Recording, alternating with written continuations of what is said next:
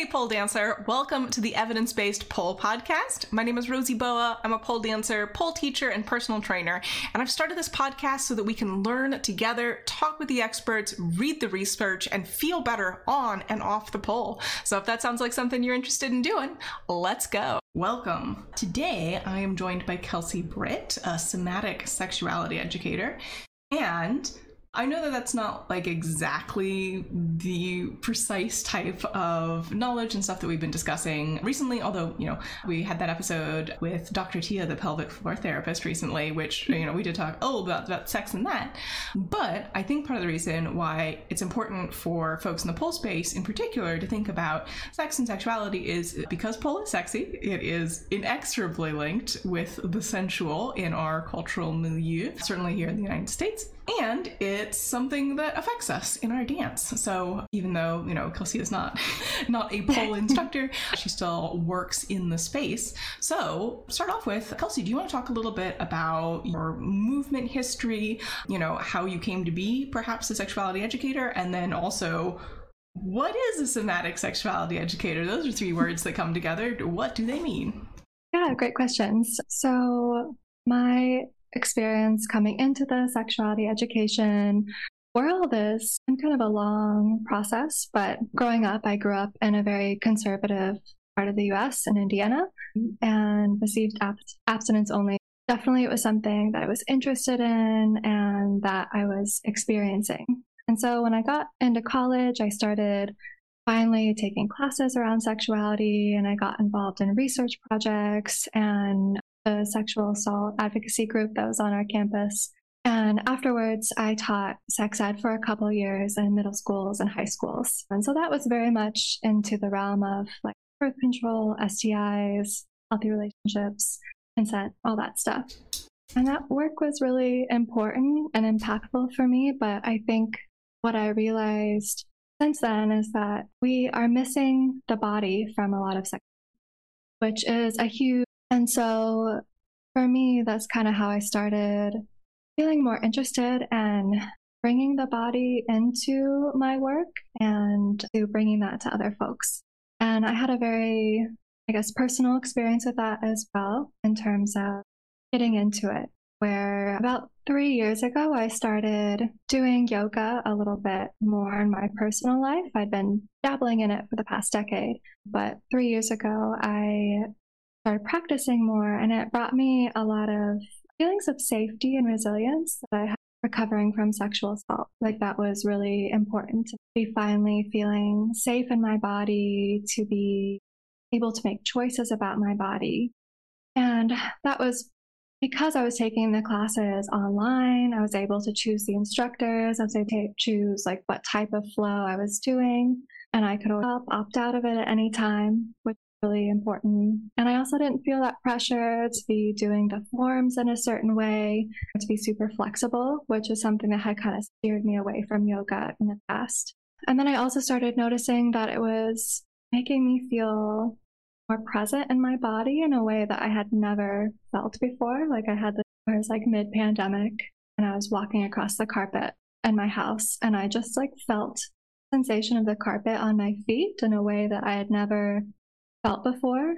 And over time, I started realizing that being able to be present in my body was making an impact on my sex life in terms of like being able to really, and when distracting thoughts started to come up, I could kind of, the cool thing about it is when I started recognizing those things in my own life, then I started kind of wondering whether that's something that other people had experienced too.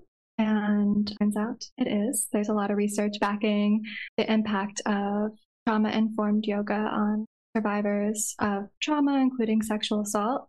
And also there's really exciting research that's happening around the impact of mindfulness programs, including something like mindful movement like yoga on people's desire. And I think a lot of things you mentioned in there are probably going to resonate with pole students as well, but in particular, feeling like you're not going to be good enough, flexible, strong enough to feel like you belong. And also, obviously you mentioned sort of like being disembodied as a result of trauma, but even if you've never experienced trauma, and I hope that for everybody, there are a lot of other factors that may lead you to have less of a connection to your body, right? So I know neurodivergence, a lot of different types of, ways of being in a brain will result in less coherent connection with your body. I believe there's also been some research on hypermobility and EDS that results in less connection to the body, people who suffer from chronic pain. So there's all sorts of reasons why you may not feel, this tight connection and presence in your body in addition to trauma, although of course trauma is one that affects a lot of folks. For sure. And there's even a lot of research that shows that women are just more unaware of their bodies. It is something that really... And so you mentioned, mindful movement, paying attention to your body. And folks may not be familiar with this term somatic. Do you want to talk about it a little bit? Well, I should say, perhaps if you're a D&D player, you're familiar with it from D&D. I don't think that really gets to the meat of the nut. Yeah, so somatic is just, the simple term is just involving the body and within that realm. I don't think everyone who works in somatic spaces necessarily adheres to this belief, but I know there has been some theoretical work on the idea of the soma, which is not our physical body, but our, mental understanding of our physical body. So if you're familiar with like perceptual homunculi, I assume most people won't be, but if you are with them, there's a relationship there as well. But again, I think that that's more like on the theoretical side, and not everyone who works in a somatic fashion is necessarily gonna have strong opinions or beliefs about that. So we talked about, somatic, we talked about sexuality education, and obviously you're also a yoga teacher, I don't know what that is. Do you want to talk a little bit about what doing yoga with, or any sort of movement, right? Let's, tie it to pole, with the intent of bringing in sexuality means? How does it look different from other movement, or does it look different from other movement? Yeah, for sure. So I would say that my background with movement is primarily in dance. I used to just take a lot of different dance classes, including pole. And it was something that I really loved doing, but I think that in dance for me, something that kind of kept me from being in my body is I was always thinking about the way that I look while I was doing it. So I would think about like, how does this shape look? Am I doing it right? Am I like matching the music? But I was just so focused on like how, not how my body felt. I was very out of my body. And I think for me, yoga was initially like that because taking classes, like I said, I would compare myself to people in terms of flexibility because I'm not super flexible. I'm not like the super thin yoga person. And so, I don't know, that was also really taking me out. And that's not how yoga is really supposed to be. Yoga, with its ancient roots and like South Asian cultures, is really about the liberation of suffering. And it's not about comparing yourself to other people or becoming the most flexible person. But that's the way that white supremacy has, crafted it in the US and other Western cultures. And so I think for me over the past couple of years with yoga, but also something that I'm really trying to do with dance too, when I'm dancing on my own, is to really just be very present in my body and, think about how each movement feels, not how it necessarily looks. Although I think that can be, especially if you're performing or when you are doing these moves, or if you are in a yoga form, like how does that specifically feel in the places in your body that are being stretched, the places in your body that you're moving? For pole, like how is it feeling when you're, hanging upside down and you're gripping on the pole? And that's not always the best sensation, but I think there's something that's really worthwhile in being present and what they're telling you. Yeah, absolutely. To tie it back to sort of sexuality education, the idea that we view movement, particularly in like a commercialized Western setting, through the external experience of that movement rather than the internal experience of that movement. It really reminds me of, I can't remember the exact quote or who it's by, you may, but basically it was a feminist scholar who's like, women, and this is, very binary thinking, but women have a man in their head who watches them, right? Like there's this like internalized male gaze and a performative aspect to even things like walking around in the world, eating, right? So that all actions are viewed through this external experience rather than the internal experience, right? Or I'm going to talk about food for a bit. So I'll give a thumbs up if you're watching on YouTube when I'm done talking about food. But even the idea that when we eat food, the important thing is how it changes our body for the expectations of others rather than our physical experience of eating, and the fact that we need it to stay alive that's messed up. That's really messed up. Also, yeah, you're good. We're done with that. Yeah, it's so messed up, and it identify and think about because it's so much a part of our lives. Like with the example that you just gave, like it's something that we do every day. But, we're thinking, if you go on a date, like how many of us monitor what we eat for the other person and choose to eat something that's not messy or something that is perceived as being healthier? Or in our sex lives, we think about like, when you're having sex with someone, a lot of people will start doing what's called spectatoring. So they'll start viewing themselves rather than, being really like into whatever sensations are happening. And it's devastating to me that this is something that kind of like haunting us and almost like everything that's going on in our lives. And it's so difficult to overcome because it's how women are socialized. And it's something that's like ingrained from the time that you're a little girl, learning what to wear and what is appropriate to wear and how to act around people when we're adults. And I think it also, is very closely linked to trans misogyny as well, right? Like my experience of your experience of womanhood is less important than your actual embodied experience of womanhood. And yeah, I often think about, we're sort of going down a rabbit hole here, but I often think about the fact that women are often sort of treated like consumer goods. Obviously it happens, to other folks as well, but, particularly in a patriarchal society, there is a lot around that, right? And that's, including all women and, femmes and people who are perhaps against their will gendered as women and being treated as like, you have to be in a specific way so that you are pleasant to be consumed and that's your job. And I think that in the pole space in particular, again, thinking about women, femmes, people who may be gendered as female, even against their will, that's something that we really struggle with, right? Like I made a post a while ago that was like, hey, you can be weird. It's okay. You don't have to look pretty. It is fine. Do the weird shit. And someone on the post was like, yeah, but you got to remember to point your toes. And I was like, you absolutely do not. Absolutely you do not. That is not a requirement, right? This is an expectation that someone else has placed on you for their external experience of your movement. And sometimes I point my toes because it feels good, right? Especially if I'm stretching or if I'm pivoting on the ball of my foot. I don't want my heel down because that stresses the ligaments of the knee in particular. But lots of times I'm just doing it because I've been told to do it and not because I actually enjoy doing it. And I think that pulls in, pole and other movements like yoga and, obviously sexuality as well. Yeah, I have like so many thoughts going on. But thinking about women as like being socialized into being like consumer goods, like I think about the clothes that we have to wear or that we're encouraged to wear, like heels, which can be like extremely for some folks, the tight clothing that's very revealing, and the way that like you're kind of tuned out to like, how does this feel in my body, and tuned into like, will someone find this pleasing?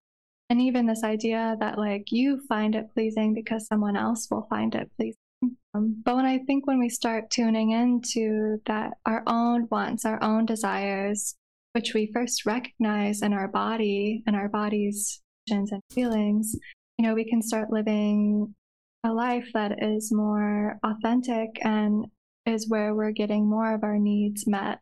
When I think about something like pole, I think, yeah, some people do love doing those specific movements, like your toes or, like creating that perfect shape, but like that might not feel good in your body.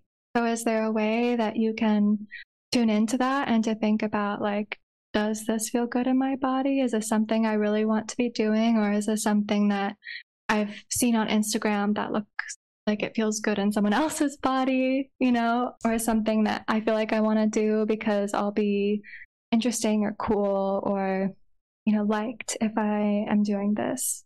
Yeah.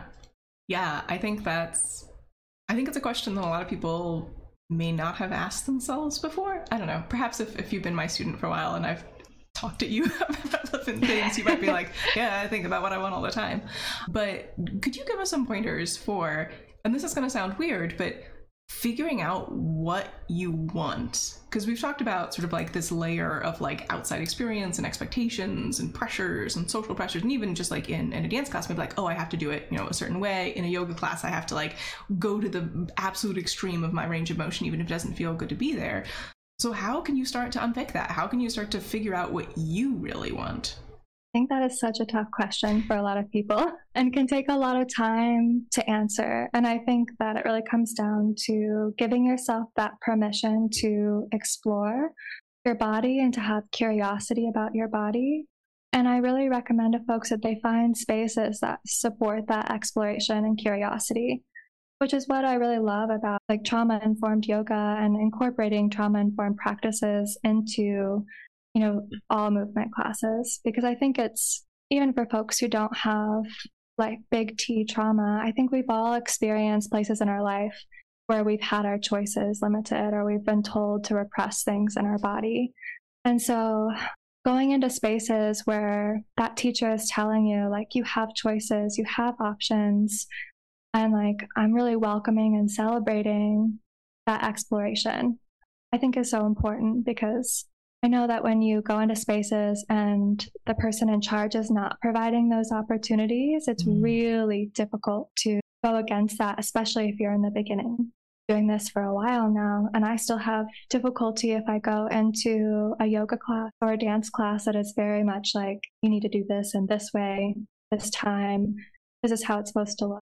And so I think, I just encourage people to seek out those spaces and give yourself that permission to explore and to like feel it out. And if you discover it's, that's not something you like, that's information for you. Yeah, absolutely. I'm thinking especially in like the concept of freestyle and free dance, a little peel back the curtain for how I structure my free dance classes, as there's a nice long warm up and then we have 2 exercises. And in the first exercise, I will ask you to do something that generally isn't going to feel as good, right? So an example is recently we were really thinking about our hips, and I was like, all right, for this movement, this dance, I want you to try not to move your hips, which especially in pole, very challenging. Yeah. And then like contrasting that with the next exercise, I was like, move your hips as much as you want, to find that, that tension and that contrast there, to figure out which feels good. Because I mean, particularly if you have like a lot of ballet background, maybe you've had a lot of training in having like a very upright, stable carriage, and not moving your hips is like, yeah, this is what I like.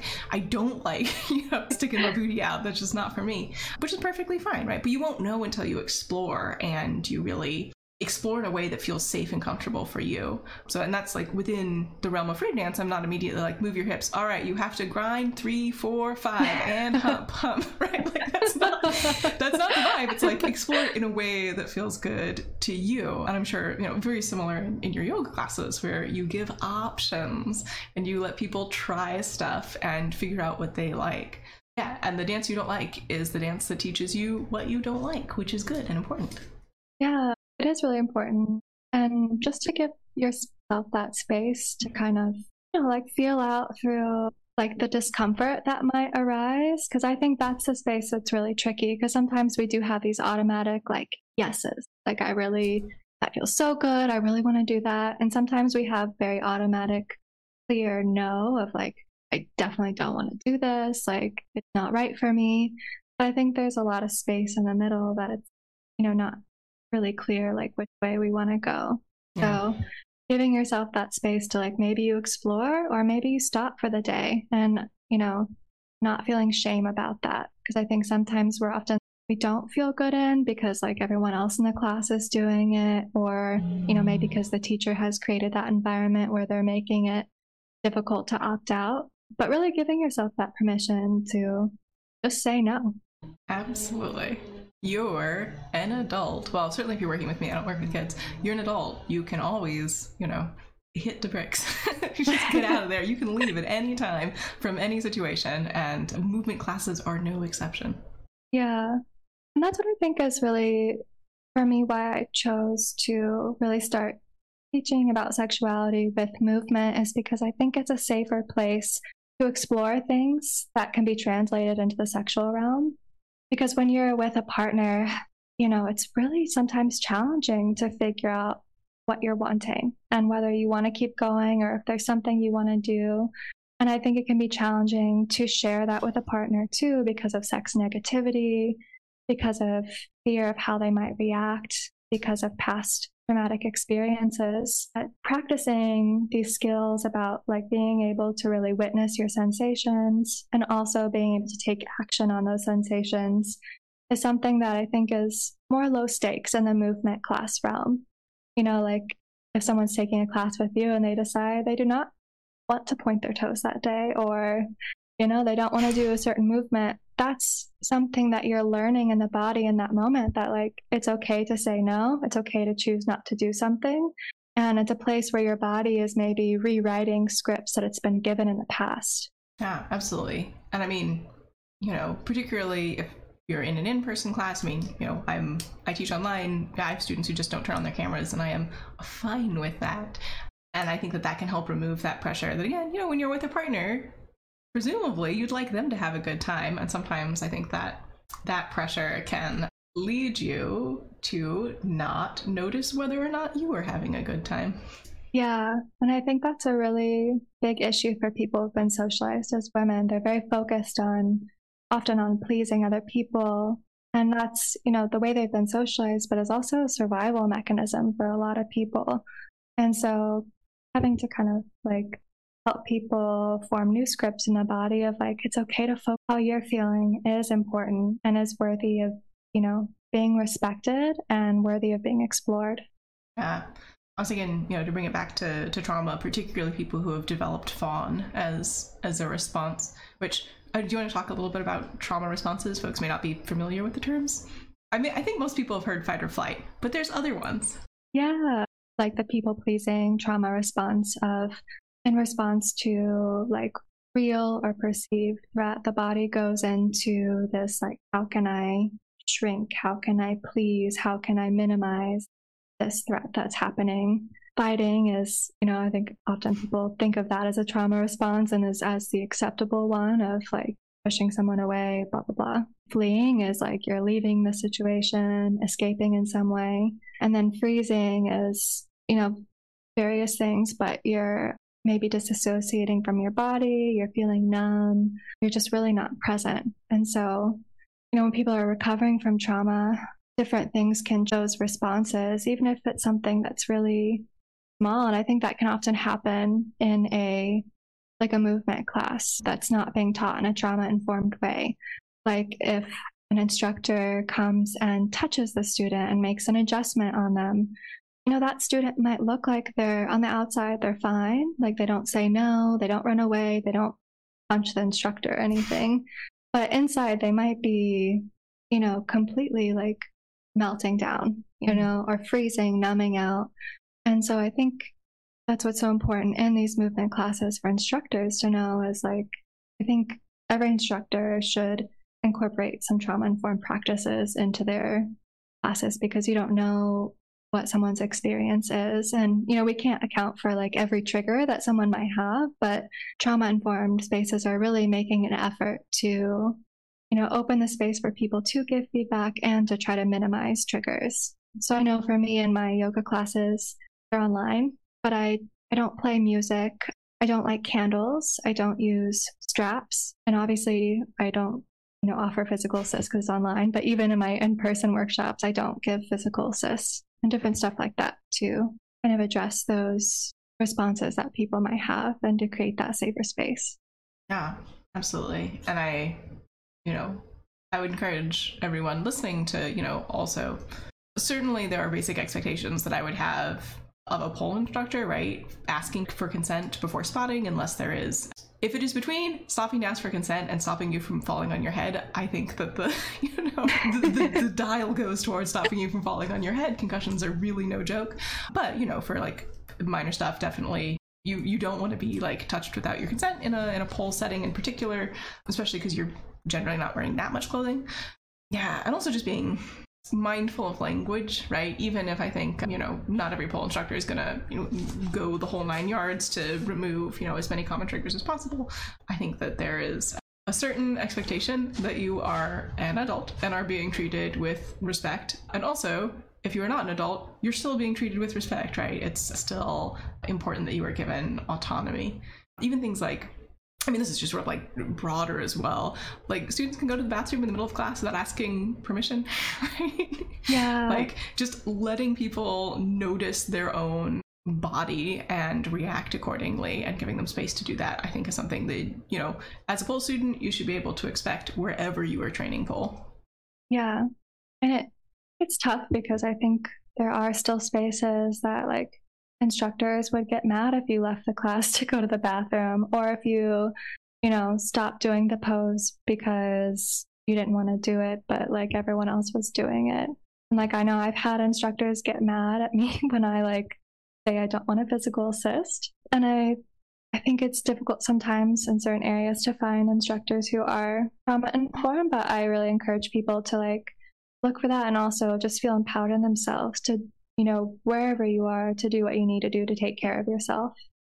You don't have to suffer to exercise or do your fun activity that you like. You can find other options, and you should if you're not having a good time. This is my general advice to everyone about exercise, just in general, for everybody. Yeah, for sure. And I think it's tough because, our culture is really full, and I think even from that young age of like, when I know a lot of people had that experience in gym class where they were kind of like almost forced to do things that they really didn't want to do. Mm-hmm. And I think that impacts people later on of like, they feel like they have to push through stuff. Absolutely. Like, fitness instructors will say with a straight face, no pain, no gain.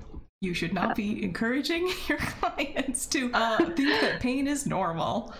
I feel the same way, because I think that, especially with pain, like that's such a big indicator of like, maybe it's time that you should stop.